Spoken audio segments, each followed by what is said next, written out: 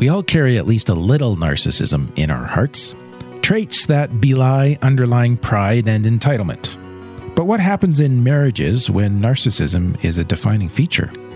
And how can spouses of narcissists learn to best cope with this issue? The Marriage Podcast for Smart People is designed to help busy couples like yourselves move away from conflict and unhappiness to build a marriage you'll love today and treasure for a lifetime.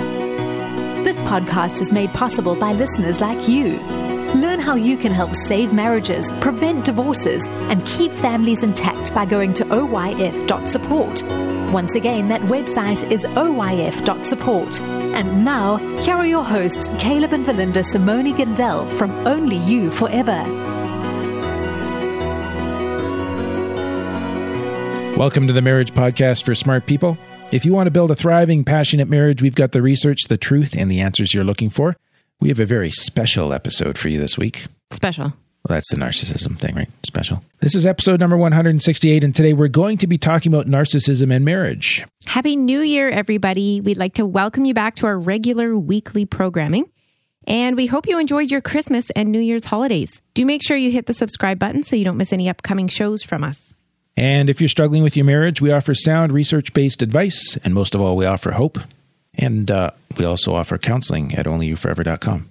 Yes. But let's get into the topic of narcissism, which actually can be one that can feel pretty hopeless sometimes. But, you know, this is the first time, Verlynda, I've really looked into how to work with a narcissistic spouse, like sort of really honed in on that niched issue. And I'm glad to report that there is hope. It can be very difficult to live with narcissism, and no doubt some of our listeners today feel the reality of this, but there is hope. I think this is becoming more, I don't know if it's a buzzword or if it's actually becoming more and more prevalent, but you hear people talking about this more now. It is becoming a more common term. Like narcissism. I think that social media has kind of helped because that's where we tend to project an idealized version of ourselves. Right. Which is a narcissistic trait. Okay. Yeah. So what does narcissism look like? So narcissism either comes as a personality trait or traits. So when I cover these, Verlynda, the tricky thing is you'll probably notice that we all exhibit some of these characteristics, at least on an occasional basis. So, for example, showing a sense of entitlement in marriage, like you deserve to have something done for you by your spouse. Mm-hmm. Like we all got a little bit of that. Mm-hmm. Like, will you give me a foot rub? That's okay. That's a request. Oh, is it? Oh, phew. And the answer is no. But this does not necessarily mean that you have narcissistic personality disorder, right? Uh-huh. The actual personality disorder is a whole another level above narcissistic traits. So let's look at the traits and then let's look at the disorder. Okay. And I'll give you a foot rub later. Oh, thanks. So narcissistic traits, you'll need to stay awake though. This is a little bit longer of an episode. Okay. You look very pleased with yourself. Well, I'm pleased with the thought of getting a foot rub later. Okay, that's good. So narcissism as a personality trait is defined as belief in one's own superiority, a sense of entitlement and a need for admiration from others, and displays of dominant, controlling, or manipulative behavior, and a disregard for the needs of others. So I'll get stuck a little. Sometimes I'm going to use the word narcissism to refer to traits and sometimes to disorders. So just take it in its context as we go through this. Okay. Because it's hard to keep it all straight. It's hard to pronounce it sometimes too. But narcissism does not produce a universal sense of superiority in this case, but it leads to folks with this thinking that they're better in certain areas which they value. So narcissists are often prone to extreme jealousy. They can have a very fragile self-esteem because their sense of self-worth is directly tied to their ability to feel and be seen as superior to others. Okay. So as long as I'm better than you, I'm feeling good about myself. Okay. So it's a very comparison type thing. Can be quite a bit, yeah. Now, just remember, anytime we talk about this sort of abnormal psych stuff, and I alluded to this earlier, but it's easy for any one of us to freak out and think, wow, like that is me. I'm so messed up. I was already thinking that. Right. Especially for something like this.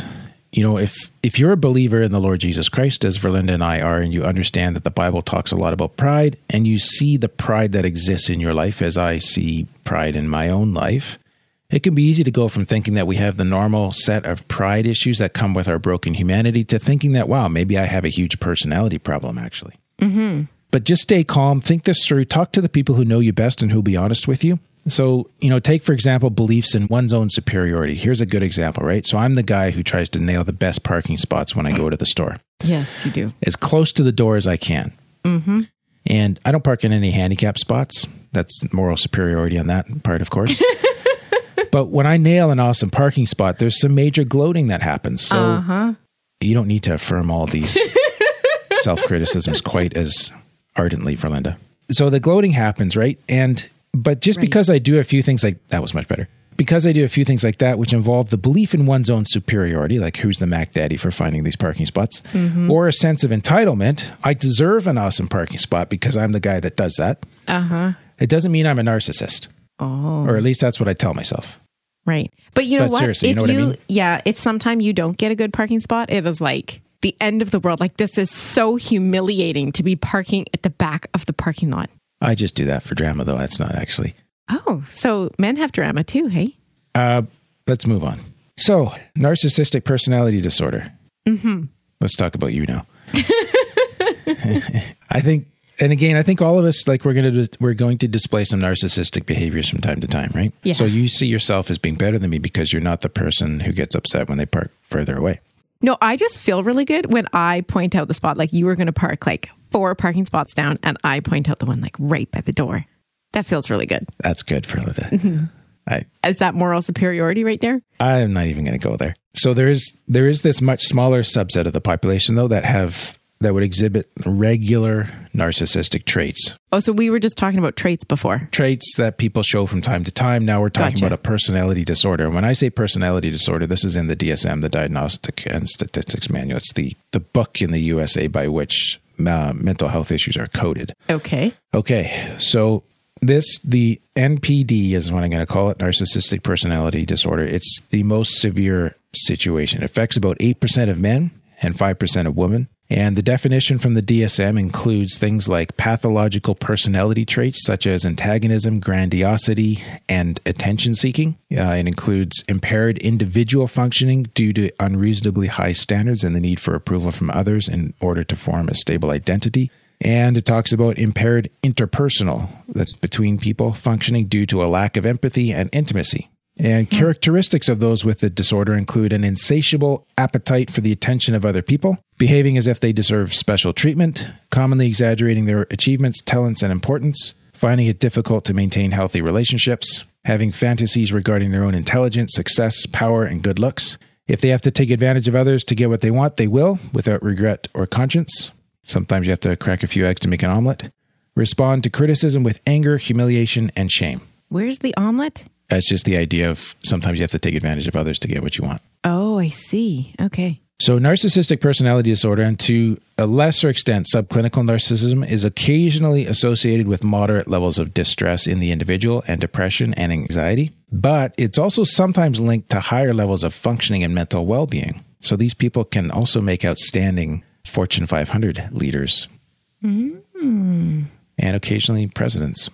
However, it's consistently linked to very high levels of distress for those around them. As one of the researchers quoted, the mind of a narcissist is like a sports utility vehicle. I think it's more like a tank, but we'll just roll with their picture. It is great to be in the driving seat, but fellow motorists must watch out lest a conclusion with this mobile fortress demolish their more humble hatchbacks. A collision, maybe. What did I say? Conclusion. Oh yeah, collision. So those are the characteristics generally, but we want to help specifically with narcissism and marriage. That's just kind of about what the individual experiences. And we'll talk about how these traits impact marriage so you can make sense of why your marriage is the way it is if you're married to a narcissist or you're learning that you are someone who struggles with narcissistic traits or possibly even has the disorder. But we've also created a bonus guide called Bringing Out the Best in Your Narcissistic Spouse. And we'd love for you to get a copy of this. It is PG rated. By becoming a patron of the Marriage Podcast for Smart People, once you become a patron, you will get access to this on our Patreon page. And it's very easy to sign up and download. We'll just take a quick 60-second break to tell you more about that. What happens when the fairy tale marriage meets reality? Too often, high expectations lead to disappointment, communication breaks down, and the struggles of day-to-day life become overwhelming, leaving you feeling lost and without hope. Unfortunately, marriage does not come with an instruction manual. Marriage troubles are deeply personal and can take a toll on you, your spouse, and your family. Counseling can be expensive and divorce is very costly. It doesn't have to be this way. Caleb and Verlynda understand your pain and frustration. Their mission is to help save as many marriages as possible, and to date, thousands of couples are helped through their weekly podcast. But the most important marriage they want to help save is yours. With a minimum of a $10 investment a month, you gain access to exclusive bonus content and valuable information to help you succeed in your own marriage. Learn more about saving marriages and how you can help at oyf.support. That's oyf.support. You're listening to the Marriage Podcast for Smart People. Before the break, we were talking about narcissistic traits and narcissistic personality disorder. Let's talk about this in marriage, Verlynda. Okay. So, researchers have noted that narcissistic traits lead to relationship dysfunction over time, but not initially. So there was a study in 2015 where they interviewed 146 newlywed couples over the first 4 years of their marriage, and they found that narcissistic traits in either husbands or wives predicted a sharp decline in marital quality over time and increases in marital problems such as conflict. The effect of wives' narcissism was stronger than the effect of husbands, and specific traits of entitlement and exploitative behaviors were the strongest factors. So those are the most difficult things. They did speculate that the effect of wives' narcissism may be stronger because men are expected to act more self-interested and boastful than women generally. Like just socialized that way? Yeah. So narcissism is seen as more normal in men and more problematic in women. Oh, that just makes me angry inside. Okay. Would you like to talk about your anger? No. Okay. Narcissistic relationships may function well at first for both the narcissist and their spouse. At the start of the relationship, the narcissist sees it as a way of enhancing themselves and increasing their own happiness while seeing very little cost or investment into the relationship. So this is the solar system orienting itself around the sun. Okay. And the narcissist is the sun. The narcissist will be good at presenting themselves positively, may come across as confident and charismatic. They're excellent at the first impression, masters of that. And that because they're working hard at that at the start, it could lead to higher satisfaction for the spouse. But over time, the traits start to become harmful to the spouse, while the narcissists themselves are required to invest more into the relationship, because that's how marriages go, even if you're kind of faking it at the start, which they will not be motivated to do. They're not motivated to invest. So how do you spot a narcissist then so you don't get stuck in this relationship? Because everything's going to seem fine and dandy at the beginning.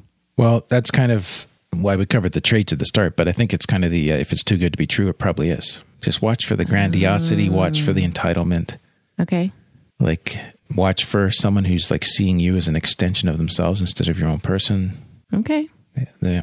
It's good to study them. Yeah. Now, let's talk about their beliefs and goals. Narcissists often have very specific beliefs and goals when coming into a relationship. They'll aim to choose to marry someone who enhances their own status, power, or self-image. Okay. And so they're often drawn to people who are attractive and successful.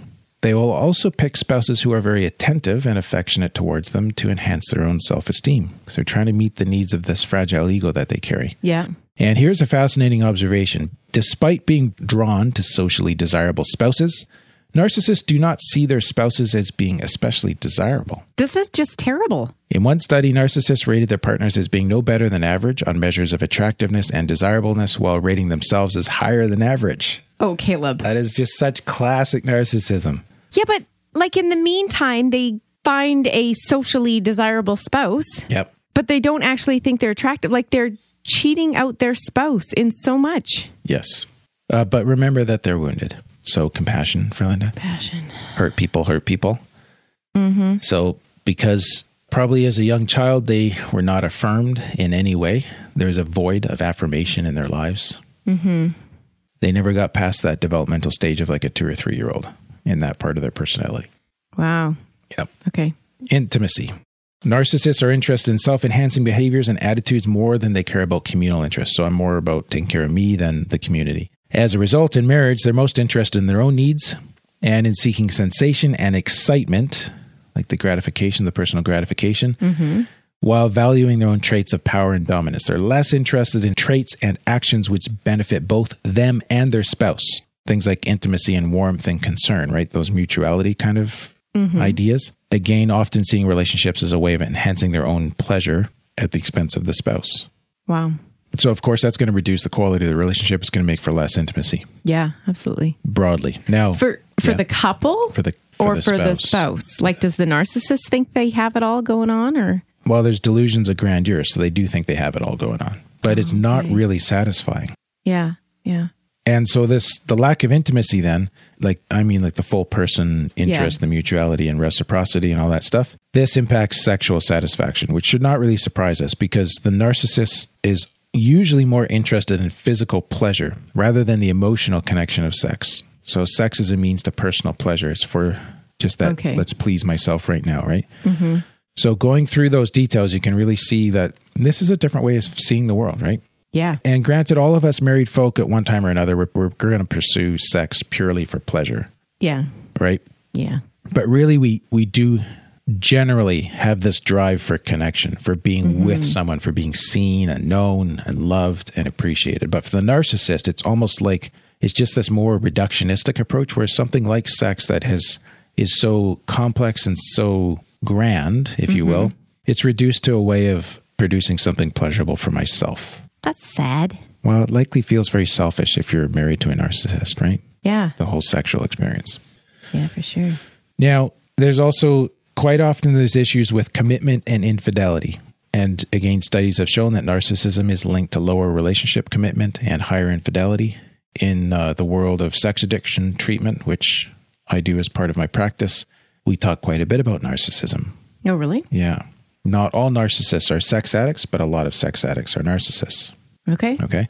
Now, the reason for this are interesting. They're a little complex, but they do make sense. We talked about the investment model in the episode on how pornography impacts marriage. But the investment model states that any relationship, or commitment rather, is determined by three things. One is satisfaction with the relationship. 2 is investment in the relationship. And 3 is the availability of alternatives. Okay. So narcissism will affect all three of these because there's going to be this reduced relationship satisfaction because it's more about one person over the long term than both or the couple. That then demotivates the narcissist to invest in the relationship because the investment is pointed selfward. Okay. And because they're going to be carrying an inflated view of their ability, of their awesomeness, that means like they're the person for finding alternative partners, like because they're attractive, desirable. And to search for that and to validate that. Right. To make them feel good. Huh. Wow. So there's more that we could say about that, but I think we'll just leave that for now. But probably there's a spouse listening today. You're married to a narcissist. You've probably been blamed for affairs. And I want you to know in this case, it's not your fault because there's probably very little you could have done to stop the narcissist. And ultimately, he or she needs to take ownership of these broken parts of their life and seek to find healing and recovery. Yeah. That's something they need to take responsibility for. Yeah. It doesn't make it any easier to live with that. No, it doesn't. It doesn't. But sometimes it helps to know. Yeah, exactly. It's not your fault. Yeah. If you've been blamed, especially. And as part of this, then, there's often mind games and abuse. And again, not all the time, right? Okay. But narcissists often use relationships and other people as a means for self-enhancement. They do this by seeking and expressing superiority or dominance over others by drawing attention to themselves through extravagant behaviors to attract attention. Okay. And when their attempts to prove superiority are thwarted, narcissists can become aggressive or they can take credit for their partner's accomplishments on the other hand too, right? So they're going to take credit or come out on top somehow. And so they often adopt sort of this game playing style of love where they aim to get exactly what they want from the relationship, status, power, physical pleasure, while putting in or contributing as little as possible. Wow. So they're going to come out on top no matter what, even if it means have to crushing the other person. The fragile ego. Breaking the egg to make the omelet. Yep. Wow. Here's a quote. "We suspect that the ideal solution for narcissists is to begin and maintain a relationship with a partner using charm, extroversion, and confidence. This gives narcissists access to positive attention, esteem, and sexual resources.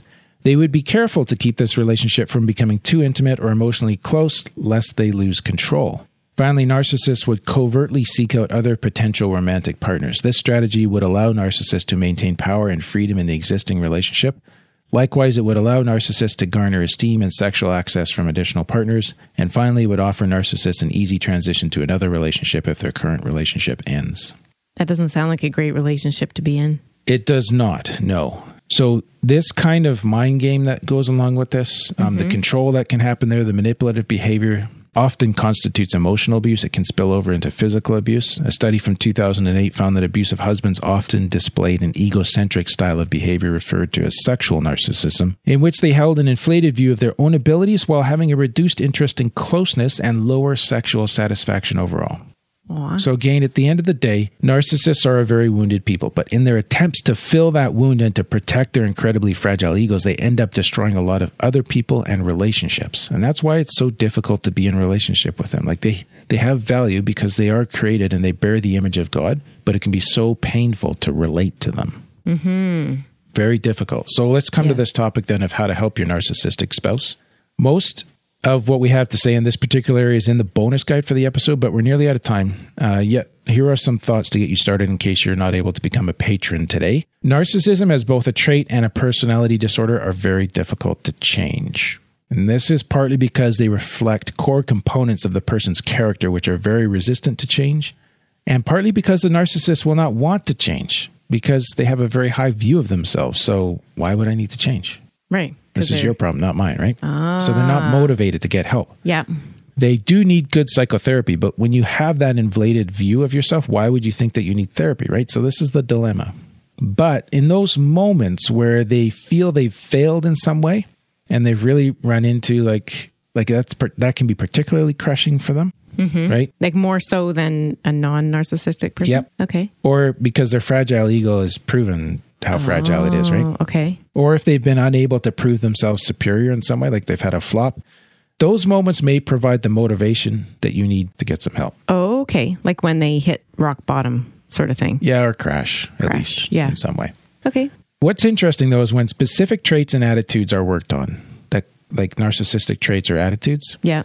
the trait narcissism can actually be positively correlated with relationship satisfaction and psychological well-being. So in other words, you can take what you're confronted with and work towards pointing that in a good direction, right? So let me unpack that a little bit because there's two areas where this can be worked on. One is like we've alluded to the self-esteem, right?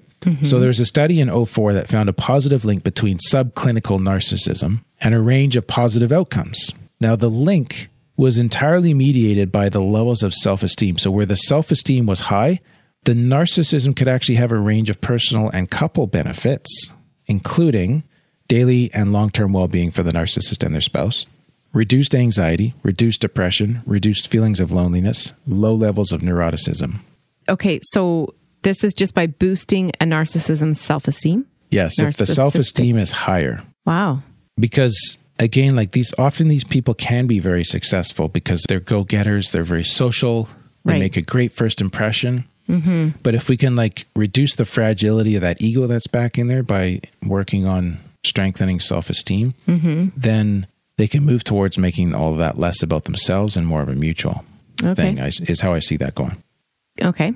So that's one area of improvement. There's this other thing called communal activation, which is a process that was described in 2009, in which a narcissist can be taught to think more in terms of others and less about serving their own needs. And I think this is where the Christian community can really help, because this is done by priming them with thoughts about caring for others and acting in a way that benefits other people. Simply presenting those thoughts or giving those ideas to them causes the narcissist to place more value on commitment and on actions that benefit the spouse as well as themselves. Even though you're helping other people. Yeah.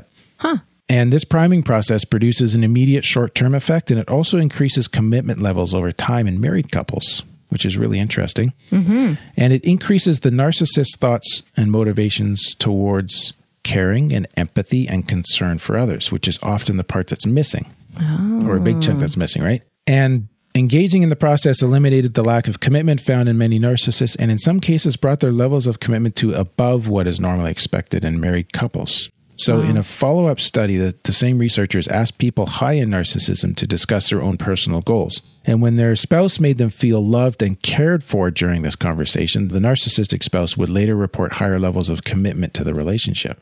Because they were loved and cared for while discussing their own personal goals. Yeah. Huh.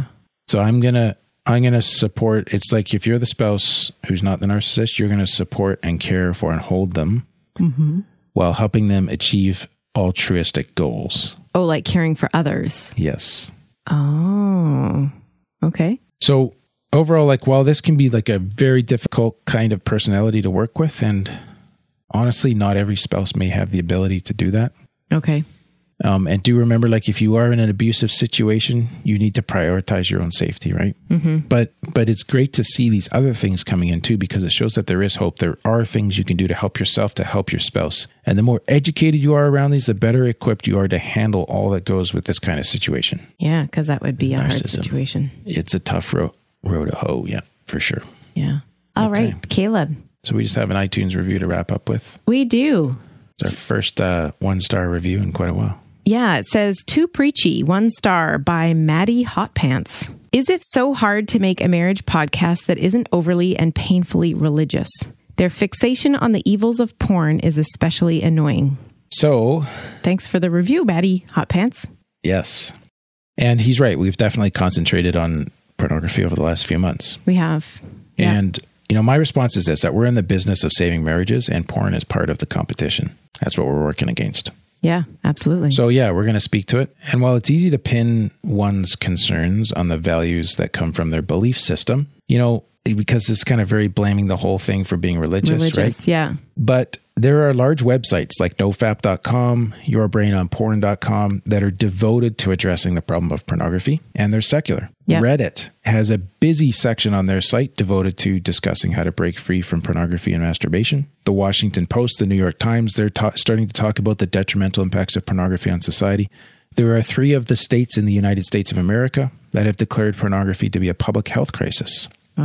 So this is not something that's only seen as a problem by religious people. There's plenty of independent secular evidence and research to attest to the quote-unquote evils of porn, as you call it. Mm-hmm. So, Maddie, your position is becoming increasingly unpopular and is not well supported. Right. Faith or no faith. I think it's sad that they use the name Hot Pants.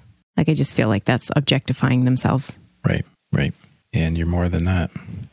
Yes. So, next week, Caleb. That's our response to that, but thanks for taking the time to leave us a review. Hopefully we've given you a little bit to think about as well. Next week, we're going to talk about how to be a more thankful spouse. So gratitude is a huge thing in marriage, right? Yeah. And I don't think we've actually done an episode exclusively on that, so that's good. I think we did. Did we? Well, not, but it was pretty shallow. It was why you need to appreciate your spouse. 3 ways to appreciate your spouse. Oh, yeah. Something way back at the beginning. Okay. Well, we're going deep this time. Good. That is all for today's episode. You can get the full show notes at oyf.link/168. Find out how you can help marriages. Go to oyf.support. Thanks, and we'll see you next week. The Marriage Podcast for Smart People is totally funded by listeners who support Caleb and Verlynda in their mission to save marriages. If you would like to be part of this worthy cause, open your web browser to oyf.support. A minimum investment of $10 per month will help restore hope to married couples. Plus, as a patron, you'll gain access to exclusive bonus content and valuable information to help you succeed in your own marriage. Go to the website oyf.support now for more information. Thanks for listening to the Marriage Podcast for Smart People from Only You Forever.